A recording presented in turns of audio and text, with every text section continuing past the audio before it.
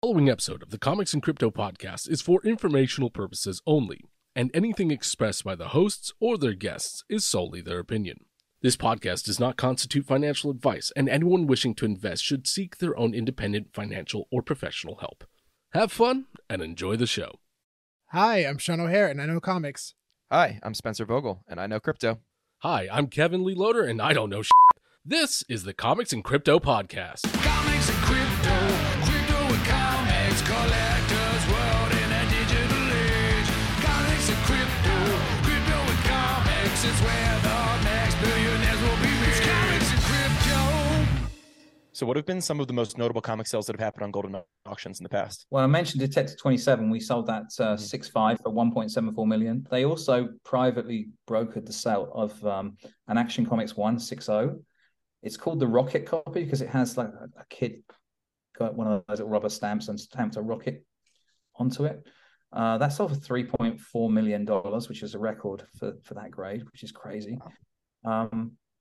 We sold a Superman 130 for 720,000. What else? A little less high end. There was an Avengers number 8, which is the first appearance of Kang the Conqueror, who's going to be big soon in the MCU. Looks amazing. That was a 9.8. It sold for 54,000. And then an 80s book, Teenage Mutant Ninja Turtles number 1, first print in 9.8. That sold for $264,000. That's a record sale to this date. Yeah, I think so. Mm-hmm. I don't think there's anything higher in the GP. So yeah, we've set some pretty high bars for different books. And recently, Golden just opened up a marketplace for fixed price collectibles. Can you tell us a little bit about the process of selling the collectibles on the marketplace? Maybe what are some of the requirements? It's still very new to everybody. Like, we're still in the first couple of weeks of the fixed price marketplace. So there are some kinks getting ironed out. As far as I'm aware, you can only sell graded items on the marketplace. To have your book listed on the marketplace, it has to be in Golden's hands. You can't just like take a picture of it and send a picture to the website and just list it. And you know, we found by observing other companies and what they've been doing, we found quite often someone would, it's not quite a bait and switch, but they'll have sold the book somewhere else but forgotten to remove the listing, and then someone tries to buy it, and then it's us that looks bad because our customers complaining that they didn't get what they just paid for. And so I believe the rule is that the book has to be graded. It has to be in Golden's vault, which is this secure way of storing your collectibles. I know they do this for cards as well. Mm-hmm. So if you put your graded comic books or cards in the Golden vault, it's insured and secure and everything else. Some people get very anxious. They have 6-figure items sitting around their house or in a safety deposit, even a safety deposit box, you know, like in a bank. Things happen, like fires happen, robberies happen, like you know, you never know. And quite often these things are, I know plenty of collectors who pay cash for everything. And so their insurance company is not going to pay up if something happens to that item. So having a company like Golden looking after your things in a secure, safe, fireproof, insured environment. So to move it from the vault to the marketplace is quite simple in your Golden account. Once it's in the marketplace, you can accept offers on it and have a buy it now price. And then Golden handles the shipping and everything. It's just taken care of for you. So it's a fairly seamless experience. And the same is true of our weekly auctions, which have just started as well around about the same time. The weekly auctions are $5 starting bids on any item. So whether it's worth $500,000 or $5,000 or $50, it starts at $5 and it runs for 7-9 days. And again, the books have to be with Golden before you can list them for sale. So we're trying to learn from the mistakes other people have made and get it right from the beginning. And so far, so good. I mean, I'm sure there will be moments where we're like, oh, we didn't think of that. But we're figuring this stuff out and we'll do it well. We'll do it very well. Yeah, it's incredibly exciting seeing the different price options. You know, you're going to be able to intrigue a lot of collectors, new collectors, veteran collectors to get involved because of the different price ranges. Yeah, one of the sort of criticisms or at least observations about Golden has been it's been like a boutique for high end collectors in the past. So we're great at getting the 6-7 figure items, but maybe we weren't offering enough to these like collectors who are a bit more at the beginning of their journey, or they just have lower goals or lower budgets.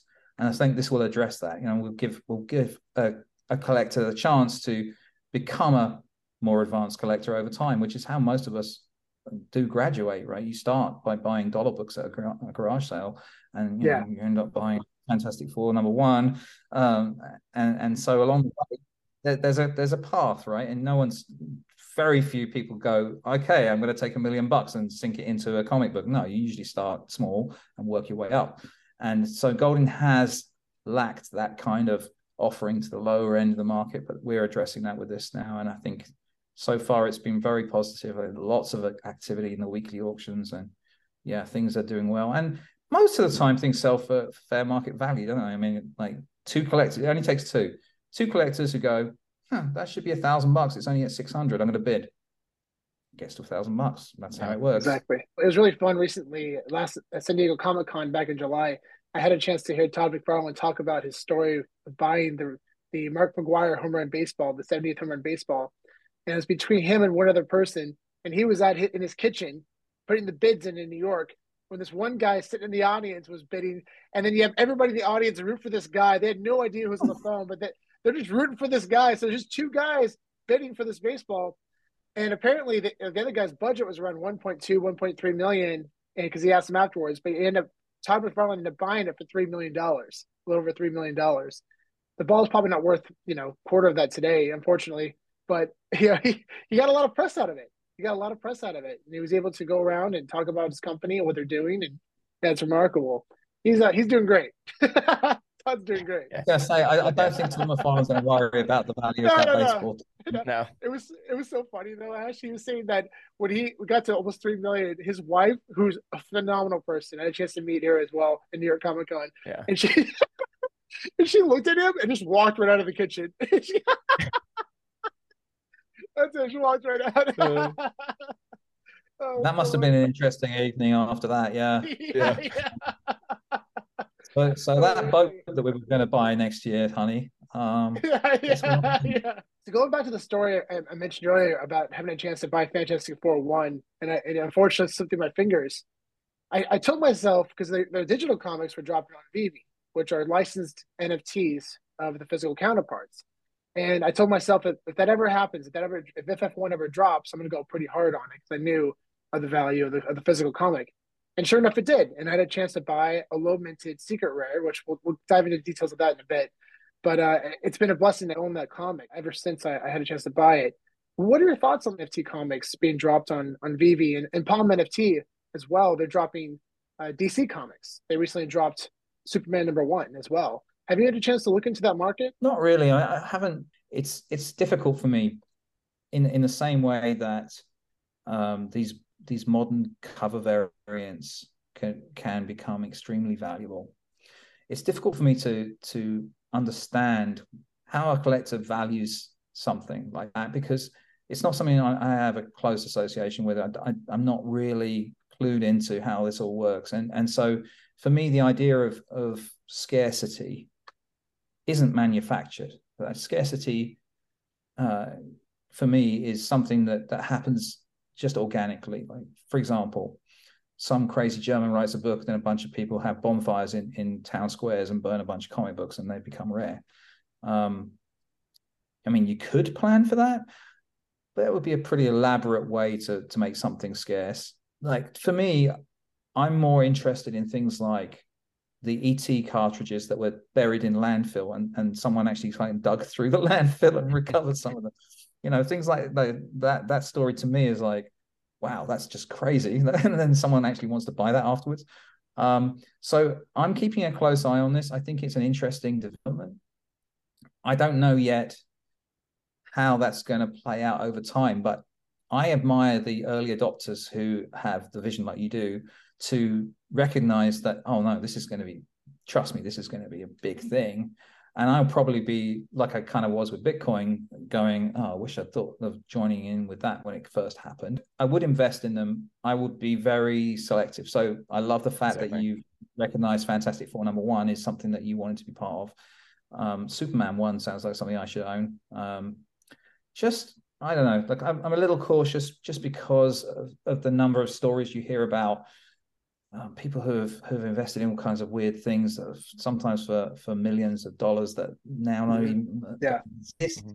I think like the Second Life thing that was this big video game, cross between a multi-user game and real estate investing. People were buying digital islands and then selling the rights to farming and mining and stuff, and people were spending real money on this. It wasn't just like $25, $50. It was like something like 300 grand. I think someone paid for something, or 3 million. It was crazy. And I remember at the time thinking, well, what about all those video games that used to be a big thing and then the company just abandoned them? You know, like, and there's no regulation. Like if World of Warcraft, I don't even know if that's still a thing, but if it were still a thing and they sold you a pub in World of Warcraft for 100 grand, who's to say that World of Warcraft will still be a thing in 10 years time and your 100 grand has just gone up in smoke? So I'm a little concerned about NFTs from that perspective, but I'm also ignorant about it. So I'm not a naysayer. I'm just a little cautious about it. Yeah. But I can see the benefits of it. I can see the reasons why people would find that interesting. And I'm not saying I would never put my money into it, but I wouldn't be an early adopter just because I'm a little cautious about being an early adopter in general. That makes sense. Yeah, just to your last point about that. I mean, you are seeing now there's NFTs of digital land in these big metaverses where people are spending millions of dollars for these. Yeah, I'm like, especially with the gaming piece of it, like the really cool thing about NFTs is that you actually have true ownership of them. Whereas like in a lot of these, video games that you've seen in the past, you're the assets that you own in that video game are just, a record on that company's gaming server. And if that game did shut down, you would lose those. Whereas with NFTs, you actually have true ownership of those assets. They live in your blockchain wallet. And if the game developer decided to stop supporting the game, any other game developer could decide to then support those assets again. And they basically can adopt a whole new community that already owns them, who are interested and, have a financial incentive to get involved. And, so there is some longevity to these assets that I think weren't really possible with Web 2. Right. Yeah. That's a very good point. I've watched millionaires and come and go and, like, I don't know any person. I know one person who's an influencer who was being paid an enormous, for a 20-year-old, an enormous amount of money to promote NFTs for a while, and then he suddenly wasn't.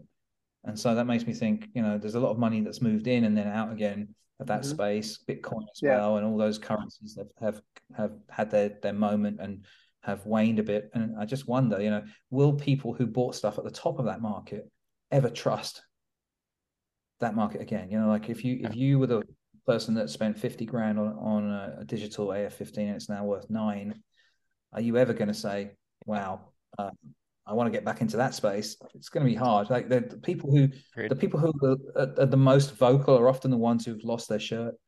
And so I think it's going to develop over time. I think it's fascinating. I think I love the fact that there are different levels for each comic book. I love that.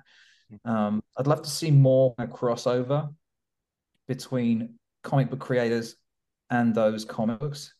So I don't know, let's say Todd McFarlane, let's say he created a unique cover that was a 1 of 10 or something, and they went up for auction. So then people could set their own tolerance on what those are worth. To me, that's a way of creating scarcity in this space that could be really valuable in the long run. I don't know, but I mean, I got lots of ideas about it. I just don't know if I'm confident enough yet to risk my own money on it. But I think it's something that Gold should get involved in. I think this, the adoption of digital collectibles like that by established market players like Goldin would be useful, because it would show the bigger audience, oh yeah, wow, they're backing this. So it's something that actually has legs. It's going to be around for a long time. There's true value here. It's not just a passing fad. Yeah. So I think it's something that's going to develop over time for sure. And I can see why this will become a big thing. Yeah. I mean, and I think just like how seriously Marvel has taken the relationship. Like VV has been sharing a booth with Marvel, for like the last 2 big comic conventions, New York Comic Con and San Diego Comic Con. So like, they're definitely taking it seriously. And at least for me, that's like a big sign that, hopefully there's going to be some longevity to this market. it was pretty remarkable, Ash, going to Comic Con, and I've had a chance to get to know a lot of influencers that are physical comic book market. They're skeptical about the digital collectible space, and going there and talking to them in person, and they're like, "Oh shit, okay, that's like front and center. There's VV and Marvel, and that's pretty remarkable." And they kind of turn their heads a little bit. But to add to your point, we really believe that 98% of the NFTs and digital collectibles in the market right now are probably going to crash and burn. But the ones that are going to survive and thrive are the licensed collectibles, the ones with the biggest brands. That's why we only focus majority of for myself personally on Vivi, because they're all licensed collectibles from Marvel, from Disney. The best part about these collectibles is accessibility, because physical comic books, I have friends in certain parts of the world, they can't get mail easily. They have corrupt mailing systems. So it's hard for them to get collectibles, but I can send them these digital comics. So accessibility is really, really big. And also just seeing people, how excited they are about collecting after they get involved in the space. Now they're buying physical comic books. Now they're going to conventions. And it's amazing. And talking to them about this in person and say, this is my first comic convention. I'm 55 years old and I've never bought a comic book in my life. Now I own 10 grails, physical grails, and I'm going to comic book shows. I never thought my life would come to this, but it's because I got involved in the digital market. And that's awesome. And that's what we're excited about, because we're very much excited about the physical space as much as the digital. But we really believe there's a strong connection there. And especially for the digital comic books, they're counterparts of the physical. But that being said, we don't think there's a competition. We think they're both going to help lift each other up over time, because it's really marketing the same IP. People are investing in the same IP. Marvel and DC could find a way to offer an additional benefit for people who buy the digital version of the comic book. And that's utility. And I love that you said that. Create a variant or something, like that only is given, a physical copy is given to the owner of that. Yes, exactly. I love that. Initial owner. Exactly. Yeah. And I could totally see something like that happening, because with all the VB comics that drop, the ultra rare, which is basically the number 4 rarity out of 5, is a VB exclusive cover. So it's a brand new cover that's been drawn by, a comic book artist, usually a contemporary artist. And so that's something that, that cover only exists in the digital space right now and never has existed in the physical space. And because those are fairly limited, I could totally see them eventually creating, physical versions of those as well. Yeah, you could maybe see a point of, the problem would be if someone traded the NFT that they would still have the physical comic. There are ways where, I've seen Artifact Studios is a big company in the the metaverse and NFT space that focus on digital fashion, and they've created technology with NFC chips where you can actually link your NFT to your physical goods, like a physical pair of sneakers or a physical sweatshirt or something like that. So I think there's definitely a lot of ways that you can do that and almost use the NFT as a proof of authenticity for the physical as well. I think maybe something like a crossover between this digital kind of ownership thing and a more traditional investing, that could be interesting. An EFT based on NFT comic books. So instead of just buying an FF1, you could actually own a basket of shares in different ones. Yeah, and so you're not exposed to the fluctuations of just one so extremely.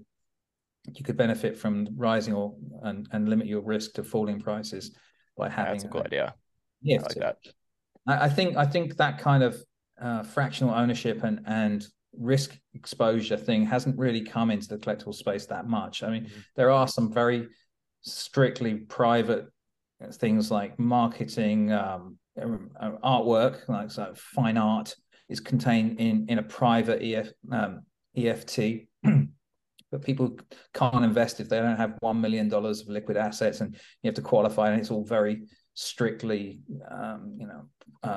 regulated, and so it's only available to the super rich, and it just seems like that kind of thing would be a no-brainer for people. Like if you say you can't afford an AF-15 on your own, but you could for $20 have a share of an AF-15 or a basket of Silver Age keys that follow the market. That kind of thing, it's got to happen.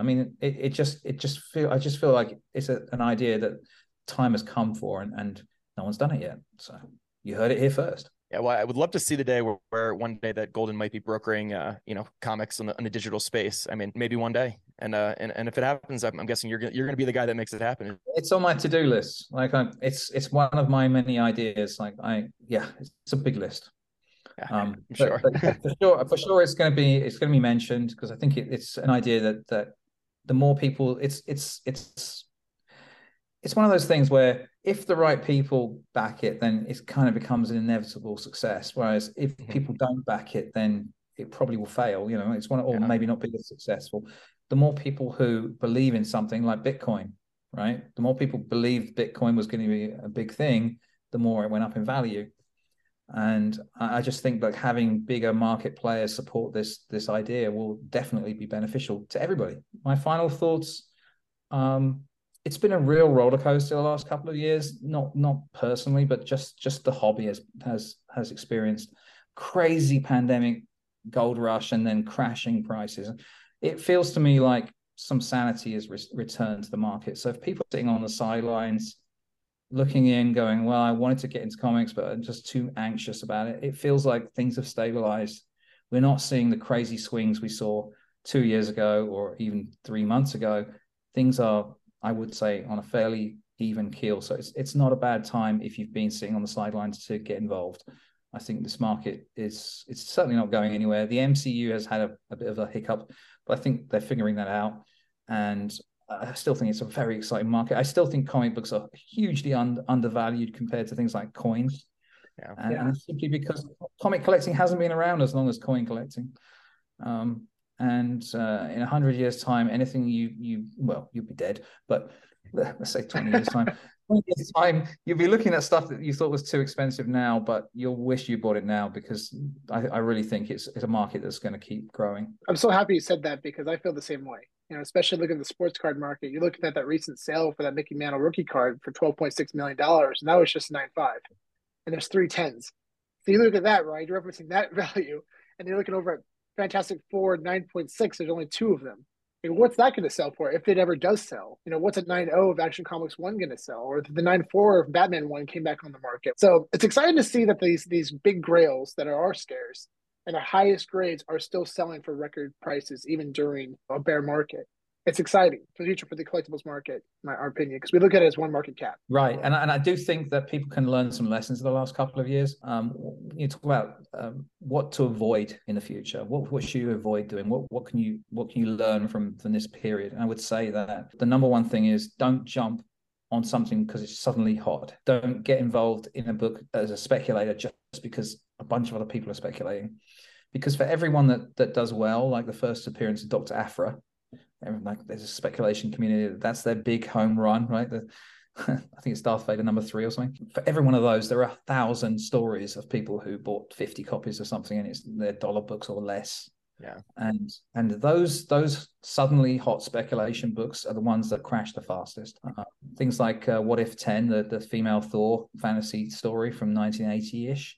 Yeah, that went $2,000 or more at one point, and now it's back down to I think 700 and falling, and that was because A, there was too many of them around, B, they went too high too fast, and C, the movie kind of sucked, and it just takes one bad call to lose your money, and I just think learn from that. There are established keys that never really suffer. They may come down a little bit when the market comes down, but over time they always go up. My number one investment pieces, and I'm not an investment advisor, and don't sue me if you do badly,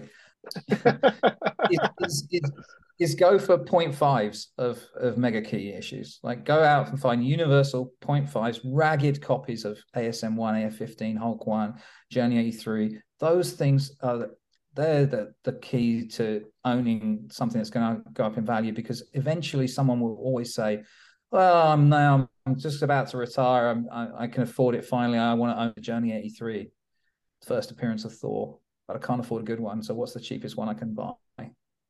And it's the bottom feeders are always going to keep that market buoyant, and there are always going to be more of those around than the higher grade ones. And yeah, chasing the high grades, it's always going to be a fantasy for most people. But having those books is cool anyway. You can just say, like, I have an ASM1. It is a rag, but I have an ASM1. So I think that's my number one tip. I love it. But not financial advice. Not financial advice. Not financial advice. It's just a fun thought. Don't worry, we put the disclaimer on all of our content. Yeah, you're good. Well, Ash, it was so wonderful having you on the podcast. It's been so much fun talking to you. And everyone, make sure to check out all the auctions that are happening right now and weekly at golden.com.